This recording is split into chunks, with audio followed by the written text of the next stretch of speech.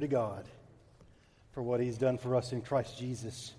Well, church family, would you stand with me for the reading of God's holy word? We're going to read this morning from Acts chapter 9. We'll read from verses 32 through 43, though our intention is to study more verses than that this morning. But we'll start with these verses. As we've studied through the book of Acts, the spotlight moves from Paul back to Peter in these verses. 9:32. Now as Peter went here and there among them all, he came down also to the saints who lived at Lydda.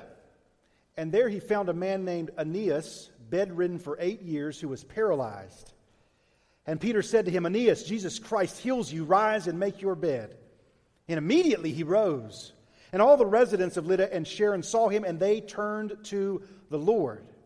Now there was in Joppa a disciple named Tabitha, which translated means Dorcas. She was full of good works and acts of charity. In those days she became ill and died, and when they had washed her, they laid her in an upper room.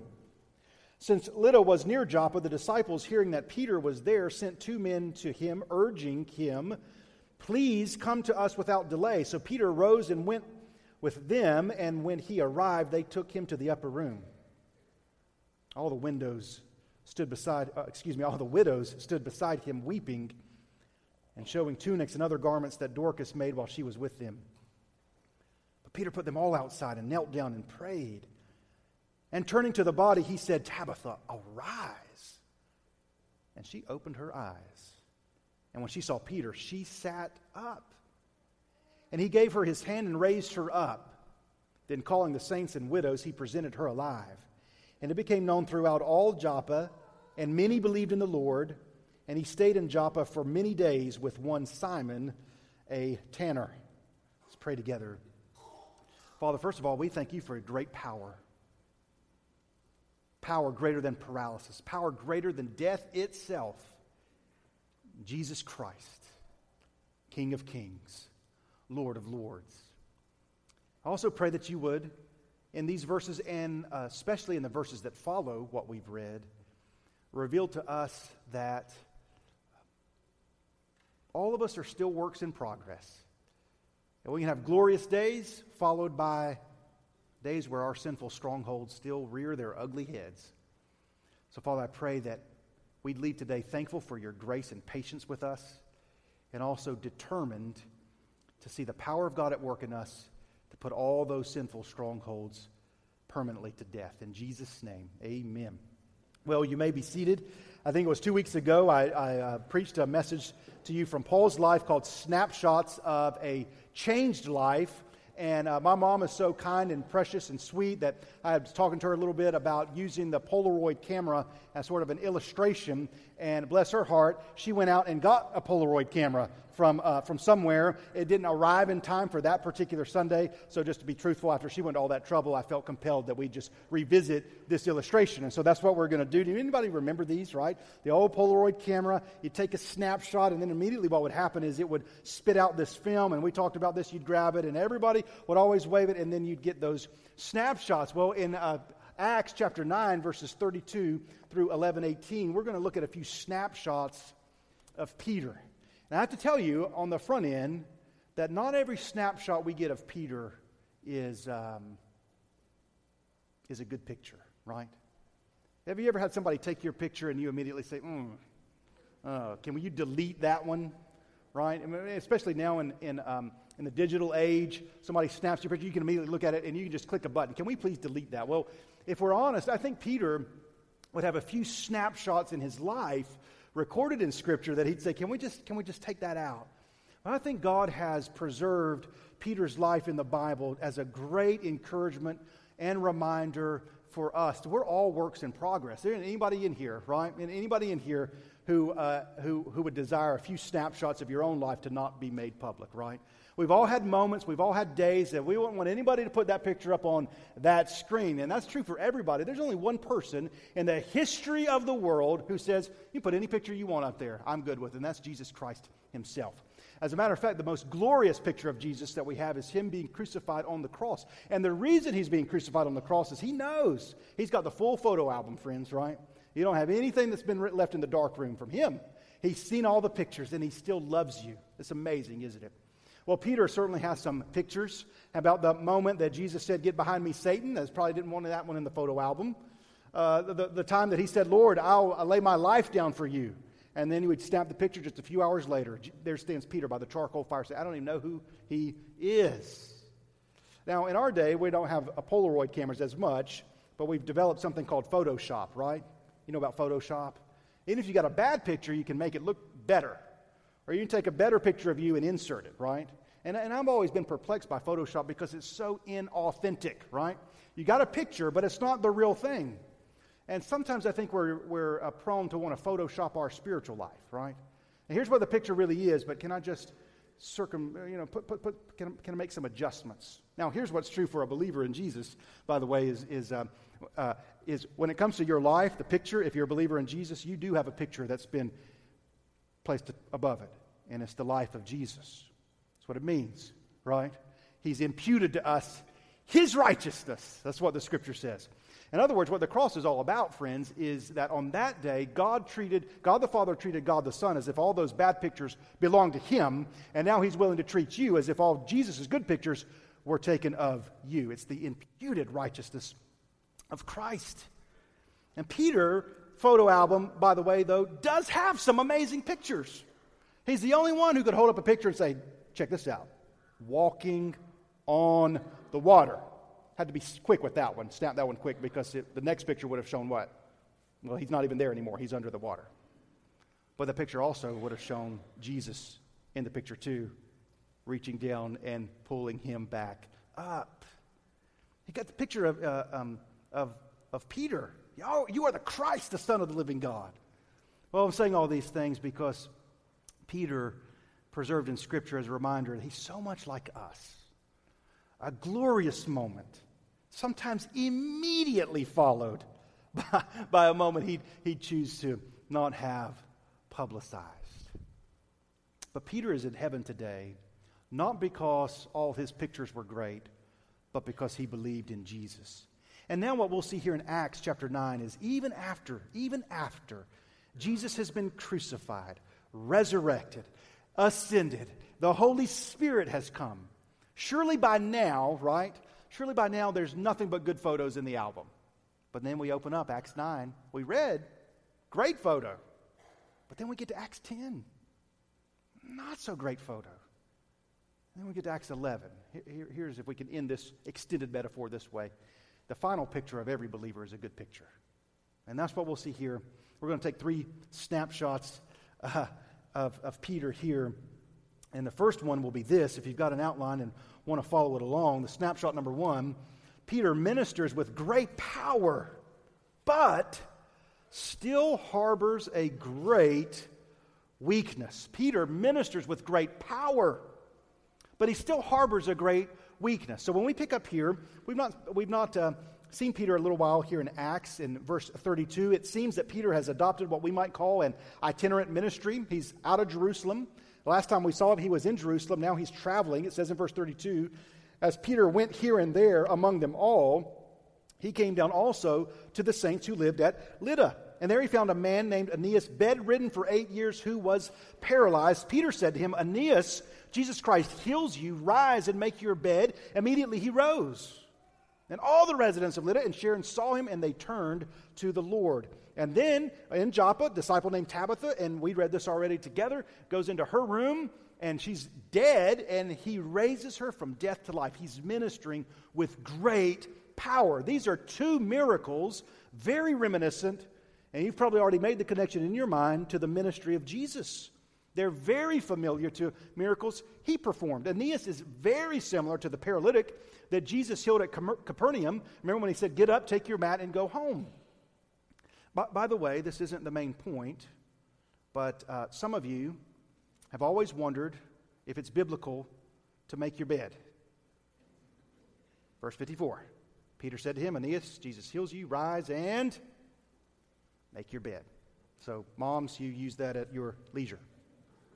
Now, Peter's words to Tabitha, almost identical in the second scene to what Jesus said to Jairus' daughter when he raised her from the dead. As a matter of fact, if you would read the 2 sentences side by side, only one letter changes. Talitha cumi, to Jairus' daughter, little lamb arise. Tabitha cumi, Tabitha arise. And so these great powerful miracles are revealing that the power of the gospel, the power of God is still at work in the world. And both of these miracles are performed by the power of Jesus. Look at verse 34. Peter said to him, Aeneas, Jesus Christ heals you. Verse 40. But Peter put them all outside and knelt down and prayed. And turning to the body said, Tabitha, arise. Both miracles give glory to Jesus. Verse 35. All the residents, Lydda, Sharon, saw him, and they turned to the Lord. Verse 42. It became known throughout all Joppa, and many believed in the Lord. Peter has a powerful ministry. Peter's proclaiming the gospel. Peter's helping people, and through him, God is mightily at work. But, as has often been the case with Peter, there's these glorious moments, and there's also a difficult weakness. There's still a problem. We're about to see it here in a moment. He ministers with great power, but still harbors a great weakness. There's still a sinful stronghold in him. So this reminds us that God doesn't use perfect people, right? We've heard that. We know that. God is using Peter, working through Peter. This is important, so listen. He's working through Peter, but he's also still working on Peter and in Peter. So what is it? There's a stronghold still residing in him, and it has to go. If it does not,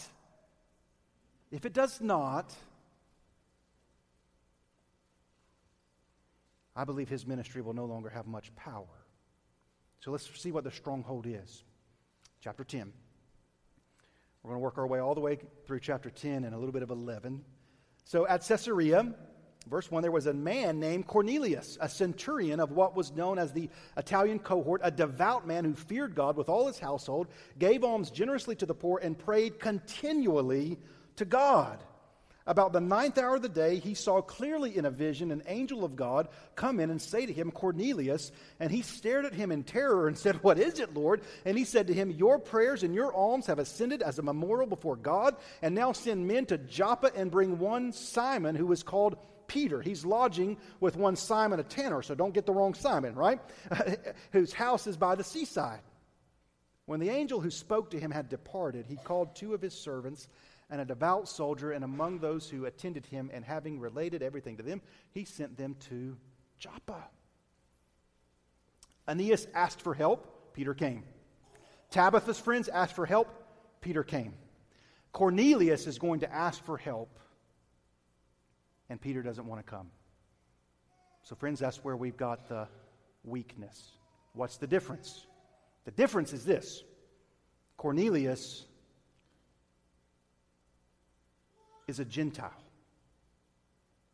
And Peter's, well, let's just read. The next day, as they were on their journey and approaching the city, Peter went up on the housetop about the 6th hour to pray, and he became hungry and wanted something to eat, but while they were preparing it, he fell into a trance and saw the heavens open and something like a great sheet descending, being let down by its 4 corners upon the earth. In it were all kinds of animals and reptiles and birds of the air, and there came a voice to him, Rise, Peter, kill and eat. But Peter said, By no means, Lord, for I have never eaten anything that is common or unclean. And the voice came to him again a second time, What God has made clean, do not call common. This happened not once, not twice, 3 times. Peter's always working in threes. I don't know him. I don't know him. I don't know him. Do you love me? Feed my sheep. Do you love me? Feed my sheep. Do you love me? Feed my sheep. And at this season of his life, there are some sheep Peter will feed, and some sheep Peter won't feed. It's happened 3 times. It speaks to us of how deeply this sinful stronghold lodged in his heart. It happened 3 times, and the thing was taken up to heaven. Verse 17, now Peter was inwardly perplexed as to what the vision might mean. So before we go any further, Let's call a spade a spade. What is the weakness in Peter's heart? There are people that he will not associate with. There's people that he will not eat with. There are people he will not minister to. There's a group of people, the Gentiles, that he will not associate with. In that day, in that culture, at that time, at that place, Jews and Gentiles did not associate with one another on any level. They cross one another in the street, they don't speak to each other, they don't even look at each other. So Peter has grown up in this culture where it's instilled in him. Look what he says. I've never eaten anything that is common or unclean. And then reading between the lines, I've never eaten with anyone who I am calling common or unclean. And he's perplexed about this. Now, I always think that there's a couple of helpful hints in the Bible about what's really going on here, particularly in the Old Testament, and then it, of course, comes into the New Testament, is that God often teaches spiritual truth through physical means, right? I mean, if you're spiritually dead, the only way you have to learn and see and understand is through physical. So God often teaches spiritual truth through physical means, and then often, particularly in the Old Testament, he uses geography as object lessons, right? And so we have both of those things going on here. And I don't mean to stretch it too far, but I think we've seen Jesus, as he's ministering to Peter, a couple things happen. Is number one, Peter has gotten out of his routine. He's out of Jerusalem. And this is just real practical. If you ever really want to learn to love people and understand the perspectives of different people, sometimes you just got to travel, right? I'm not trying to make it too oversimplified, but he got out of Jerusalem and he starts traveling and he goes to these other places, and the cities that he's going to, in fact, are heavily influenced by Gentiles. But Peter's willing to go, and then we learn that he's staying at somebody's house in particular, Simon, a tanner. Anybody know what a tanner is? Somebody makes leather, right? He's got to be around dead animals a lot. I'm just telling you that I think God's already at work in Peter's life to straighten him out through a few practical things. One, he's kind of getting out, he's traveling around, and now he's staying with someone. Probably Simon the tanner is not someone he would have stayed with years before. God's beginning to stretch him. And then of all places, he goes to Joppa. Now, verse 36, there was in Joppa a disciple named Tabitha. Anyone know Joppa?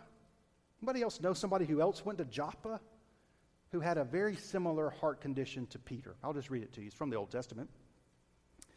Now, the word of the Lord came to Jonah, the son of Amittai, saying, Arise and go to Nineveh, that Gentile city, and call out against it, for their evil has come up before me. But Jonah rose to flee from Tarshish, from the presence of the Lord.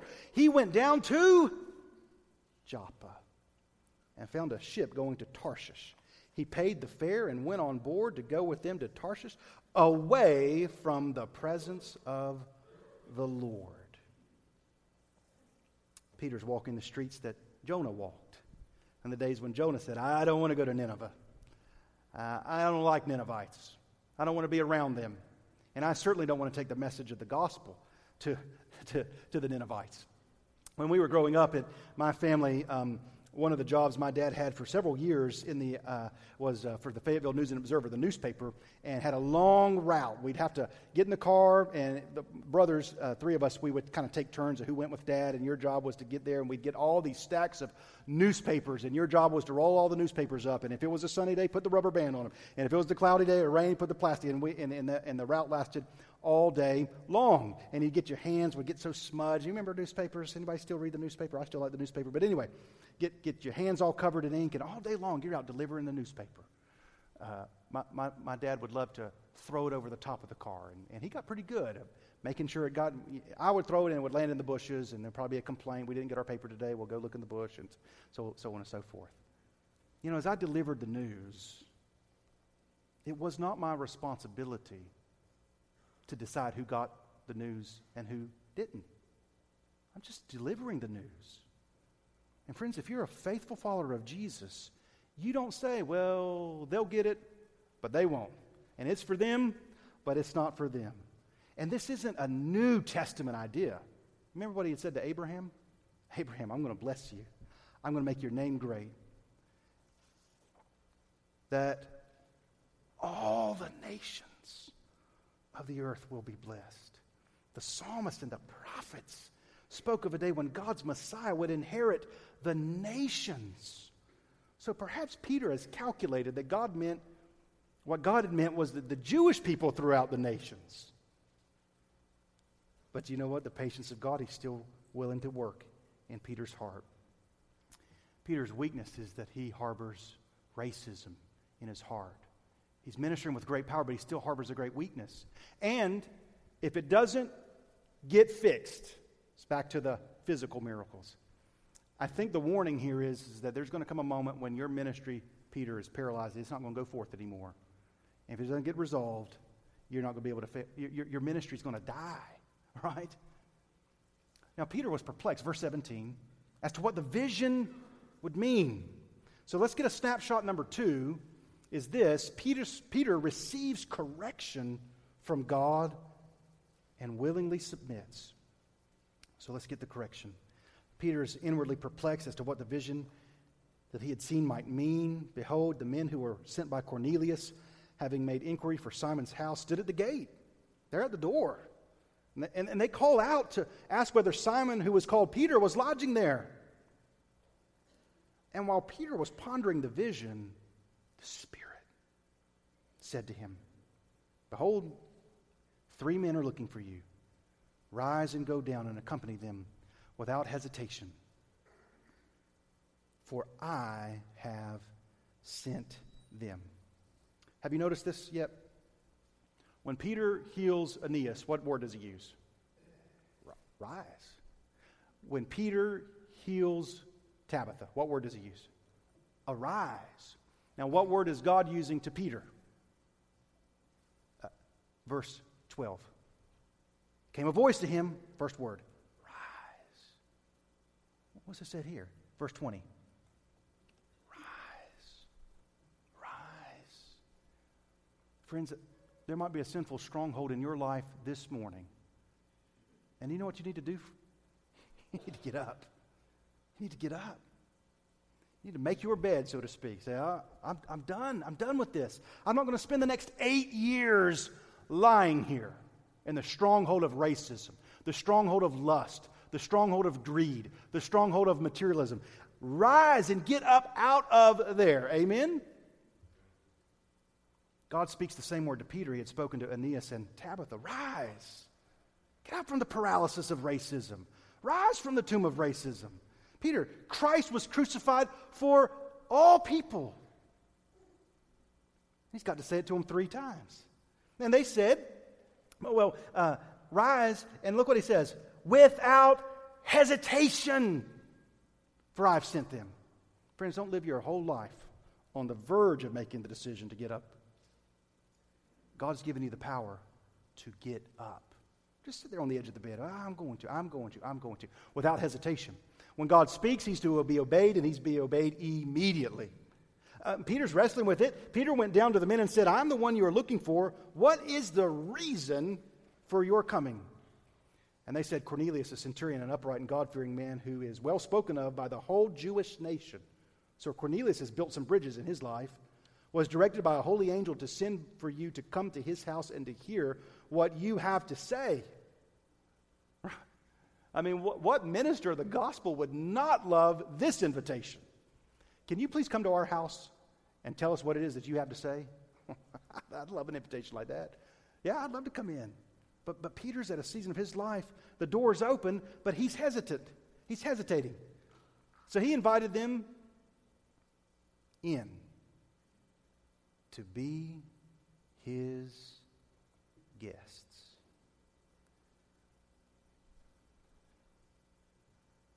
Now he's sitting with them.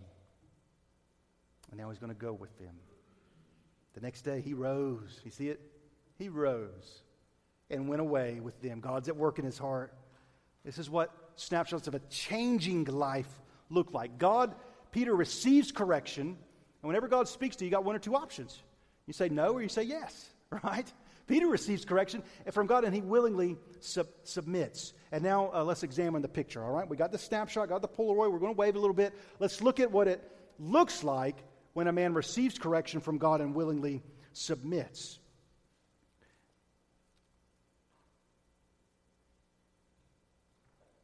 And on the following day, they entered Caesarea. Caesarea. I mean, that's a Gentile city. You see Caesar's name right in it. Cornelius was expecting them and had called together his relatives and close friends. When Peter entered, Cornelius met him and fell down at his feet and worshiped him. Peter lifted him up and saying, "Stand up. I too am a man." What's happening here? I too am a man. What's Peter doing with Cornelius? Me and you. Me and you. We're both men, both people, both human beings. A racist is unwilling to make that comment, friends. A racist looks at other people as less than men, less than human, beneath them. But God has shown me, look what Peter says. Stand up, I'm two men. As he talked with him, he went in and found many persons gathered. It's his first time in his life he's been into a Gentile's home. And he said to them, "You yourselves know how unlawful it is for a Jew to associate with or to visit anyone of another nation. But God," right? This is how we do things, but God. That's when God's at work in your life, friends, is when it matters more to you what God has said than what the culture says. But God has shown me that I shall not call any person common or unclean. So when I was sent for, I came without objection. I asked them, "Why you sent for me?" Cornelius said 4 days ago about this hour, I was praying in my house at the 9th hour. At the 9th hour. I just want to point this out to you briefly. Acts chapter 3, verse 3. Or verse 1. Now Peter and John were going up to the temple at the hour of prayer, the 9th hour. Let's say something clear, but hopefully I know it's true. Peter's in the habit of praying at the 9th hour. Cornelius is in the habit of praying at the 9th hour. God in the heaven doesn't listen to one of them and not the other. Amen? Comes to the 9th hour, he's like, whoa, Cornelius, you hold on. I'm going to listen to Peter first. I'm going to listen to him first. Cornelius is a praying man, and I hope we also see a consistent theme here in Acts is God's always working in response to the prayers of people. And said, "Cornelius, your prayer," verse 31, "has been heard, and your alms have been remembered before God. Send therefore to Joppa and ask for Simon, who's called Peter. He's lodging in the house of Simon, a tanner by the sea. So I sent for you at once, and you've been kind enough to come." I mean, Cornelius, amazing man. God's at work in his heart. He's bowed down. He's tried to worship Peter, so he's clearly not got everything right. But you see the tears on his face. "Now, therefore, we are all here in the presence of God to hear all that you have been commanded by the Lord." It's an amazing scene, isn't it? You see it too? Peter's never been in a Gentile house. There he is. He's going to stand there. So Peter opened his mouth and said, "Truly I understand that God shows no partiality." I don't know if you underline in your Bible, but that's a pretty good statement to underline. Truly, I understand that God shows no partiality, but in every nation, anyone who fears him and does what is right is acceptable to him. As for the word that he sent to Israel, preaching good news of peace through Jesus Christ, he's Lord of all. You yourselves know what happened throughout all Judea, beginning from Galilee, after the baptism that John proclaimed, how God anointed Jesus of Nazareth with the Holy Spirit and with power. He went about doing good and healing all who were oppressed by the devil, for God was with him. And we are witnesses of all that he did, both in the country of the Jews and in Jerusalem. They put him to death by hanging him on a tree, but God raised him up on the third day and made him to appear not to all the people, but to us who have been chosen by God as witnesses, who ate and drank with him after he rose from the dead. He commanded us to preach to the people and to testify that he is the one appointed by God to judge the living and the dead. That's a pretty good gospel presentation, by the way. To him all the prophets bear witness that everyone who believes in him receives forgiveness of sins through his name. So let's get it straight. Let's get it clear. One name for all the people. Amen? One name, Jesus Christ, for anyone who would repent and believe on his name. This is a fascinating scene because there had been a time in his life. There had been a time in his life what Peter really thought was the Messiah would come and the Messiah would give Israel great victory. He's always wrestled with this. Even after Jesus is raised from the dead, he's about to ascend on high. You remember this, Acts 1. What do the disciples say? Is now the time? Now the time you're going to restore the kingdom to Israel? That's Acts 1. And over here in Acts chapter 10. By the way, the theory behind that is that the Messiah is going to come along. And he's going to raise up a glorious army. And he's going to wipe Rome out. Right? And so much of Jesus' ministry, they took what he was doing and twisted it for their own perceived mission of what Christ should be about. I mean, if you are going to lead an army in those days, there's a few problems. Number one, obviously, people die in your army. What's Jesus demonstrated? You raise them from the dead. People get hurt, get cut. What's Jesus demonstrated? I didn't heal anybody. I walk on the water. You have a large invading army. How about if the weather doesn't favor you? You're going to take a castle, but the storm comes. What's Jesus demonstrated? I speak and the wind cease, right? In that day, the biggest problem is just simply you've got a large standing army. What's everybody going to eat? 2 loaves, a few fish, we're good to go. Just before he's crucified, here comes Peter, James, and John. What are they arguing? I want to sit on your right hand. When you go on that white charger and you go into Jerusalem and you drive the Romans out, I want to be on the right hand. In other words, Peter had thought Jesus had come to obliterate, for example, a centurion, what was known as the Italian cohort, obliterate the Roman army. And now Peter's getting it. Messiah hasn't come to obliterate everybody else. He's come to save. He's not come to destroy. The Son of Man has come into the world to seek and save the lost. And here's a lost man, Cornelius. He's interested, but he doesn't know.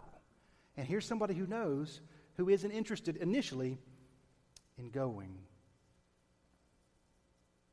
The Messiah did not come in order that Peter and his people would obliterate Cornelius and his people, but that the two people, we read it in Ephesians, might become one.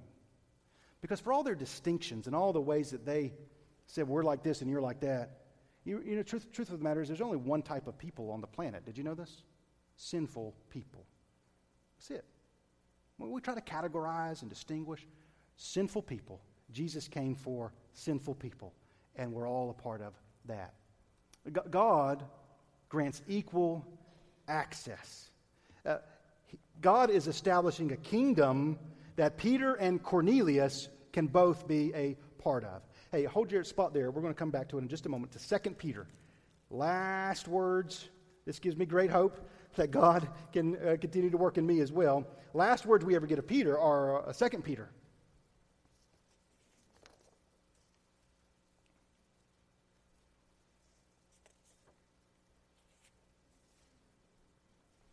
Second Peter chapter 1. And we're going to put up our third snapshot, right?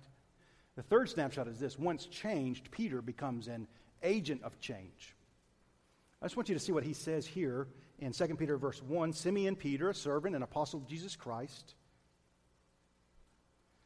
to those who have obtained a faith of equal standing with ours, by the righteousness of God and Savior Jesus Christ. Isn't that a glorious statement? Peter, who once argued, hey, I'm going to sit on the right. I'm going to be the greatest in the kingdom. Now, God, over time, has changed his heart, changed his mind, showed him patience, showed him grace. Towards the end of his life, Peter says, no, it's not first class, and the apostles are first class, and all you other consider the back of the plane. No. To those who have obtained a faith of equal standing with ours, why is the faith of equal standing? By the righteousness of our God and Savior, Jesus Christ. May grace and peace be multiplied to you in the knowledge of God and Jesus Christ our Lord. And man, the rest of 2 Peter is amazing and glorious, but we don't have time to get into it tonight. This morning. Some of you feel like it might be tonight, and I've been preaching too long. All right, so here we go. Third snapshot. We're going to wrap it up. I want you to see that once he's been changed, Peter becomes an agent of change. While Peter was still, verse 44, saying these things, the Holy Spirit fell on all who heard the word.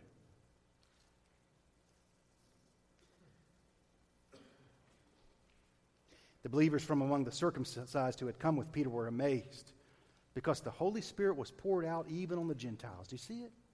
They assumed incorrectly. Their sinful hearts projected attitudes upon God that God does not hold. It's a dangerous thing to do. The believers, for they were hearing them speaking in tongues and extolling God. Then Peter declared, "Can anyone withhold water for baptizing these people who've received the Holy Spirit just as we have?" And he commanded them to be baptized in the name of Jesus Christ, and they asked him to remain for some days. Be nice if that were just sort of the end of the story. But it's not. God never changes you so that it ends with you. If God's at work in your life, it doesn't just stop with you. He changes you so that you can become an agent of change that glorifies God. So we'll read it. Last scene, last snapshot. Going back to Jerusalem. Remember, he's traveled out of Jerusalem, but going around, now he's going back. And friends, he's stepping back into the hornet's nest. He's stepping back into that culture and that place, that time that they said, no, the Gentiles, they stay over there. Look what happens. Now the apostles and the brothers who were throughout Judea heard that the Gentiles had also received the word of God. So when Peter went up to Jerusalem, the circumcision party criticized him, saying, "You went to uncircumcised men and ate with them?" Friends, when God does a work in your life, just be prepared to be criticized. You did what? You went where? With who? At what time? You went to the uncircumcised. They criticized him. What's Peter going to do, right? It's just a one-time thing. I was just they invited me. I don't know what to do. It was awkward. What am I supposed to say? No. The Rock began and explained it to them in order. I was in the city of Joppa praying, and in a trance I saw a vision. She's saying, God spoke to me, y'all. Something like a great sheet descending, being let down from heaven by its four corners, and it came down to me. Looking at it closely, I observed animals and beasts of prey and reptiles and birds of the air, all these things that Gentiles would eat, that a Jewish person would never eat. And I heard a voice saying to me, "Rise, Peter, kill and eat." But I said, "By no means, Lord, for nothing common or unclean has ever entered my mouth." But the voice answered, and second time from heaven, "What God has made clean, do not call common." They criticized him, and he responded by saying, "Here's what God told me.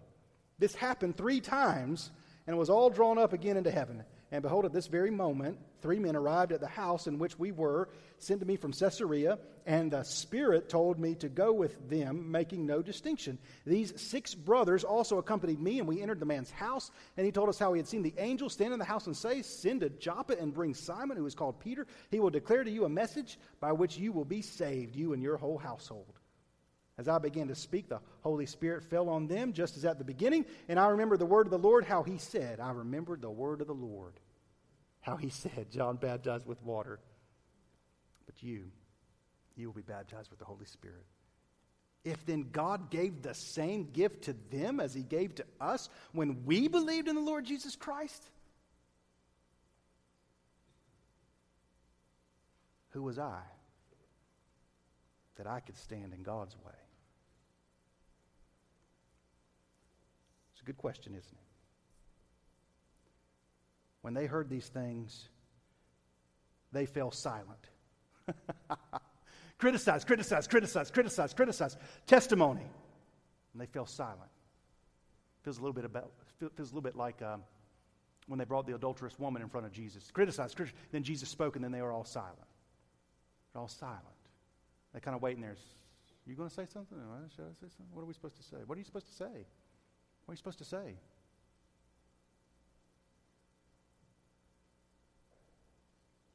Maybe you should say, that's the issue I got in my heart too. Maybe that's what they were thinking. And they glorified God, saying, and then to the Gentiles, also God has granted repentance. They leads to life. I hope we understand what a huge shift that was collectively in their thinking. Shifted. Huge, huge moment. They glorified God. What glorifies God?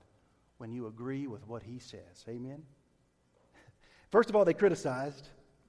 Then they fell silent. Then they glorified God. Hey, a few closing applications is this, that God doesn't use just perfect people. Amen? God doesn't wait till you got everything right in your life. But this is also true. As He works through you and ministers through you to be a witness through you, He's still going to be working on you, in you. So, hey, we're doing some good things. We're going to continue this work, but we got to deal with this. Now, here's a good question for you this morning, is do you have something in your heart, a stronghold, that God would say, we've got to deal with this. It's paralyzing spiritually, right? And the truth of the matter is, if we can also have the grace to see this, if Peter would not have been sensitive and submitted to God as he corrected him, there's this whole family over there, Cornelius, that's also not receiving the blessing that they ought to receive because of what. So it's a lie to ever think that my sins just deal with me. It's my little world, my little sin, my little issue, and it doesn't got anything to do with anybody else. That's not true. Your sinful shortcomings affect those around you and probably affect people you not even on the radar screen. Secondly, what we learn is that it's evidence of God's ongoing work in your life when you submit to His course correction. Anybody here this morning, you're sitting on the edge of the bed, hesitating. You got a stronghold, and we can list many strongholds. Racism is a stronghold. Lust is a stronghold. Materialism is a stronghold. Anger, anxiety, these are all strongholds. And God's saying, rise. What a great verse, Romans 8. If the Spirit who raised Christ Jesus from the dead is in you, the Spirit who raised Christ Jesus from the dead will give life to your mortal body. Means your little physical body, you can get up and you get going. Make your bed when you're out of it. We're going to stand together. We're going to pray. So let's pray. Let's enter a time of prayer and response. Let's be on our knees. Come before the Lord. Seek His face. Pray for our nation. Pray for our lives. Pray for our church. That the gospel would be able to go forth in power. Let's pray together. Father, I thank You for the sufficiency of Scripture. A faithful study of Your Word. It's always timely. And I think this is a timely message for our day, today. I thank You that You had us right here, picked up right where we left off last week. Had no idea what was coming in the intervening 7 days. So, Father, we trust Your Word. We want to be a people who hear it, who study it.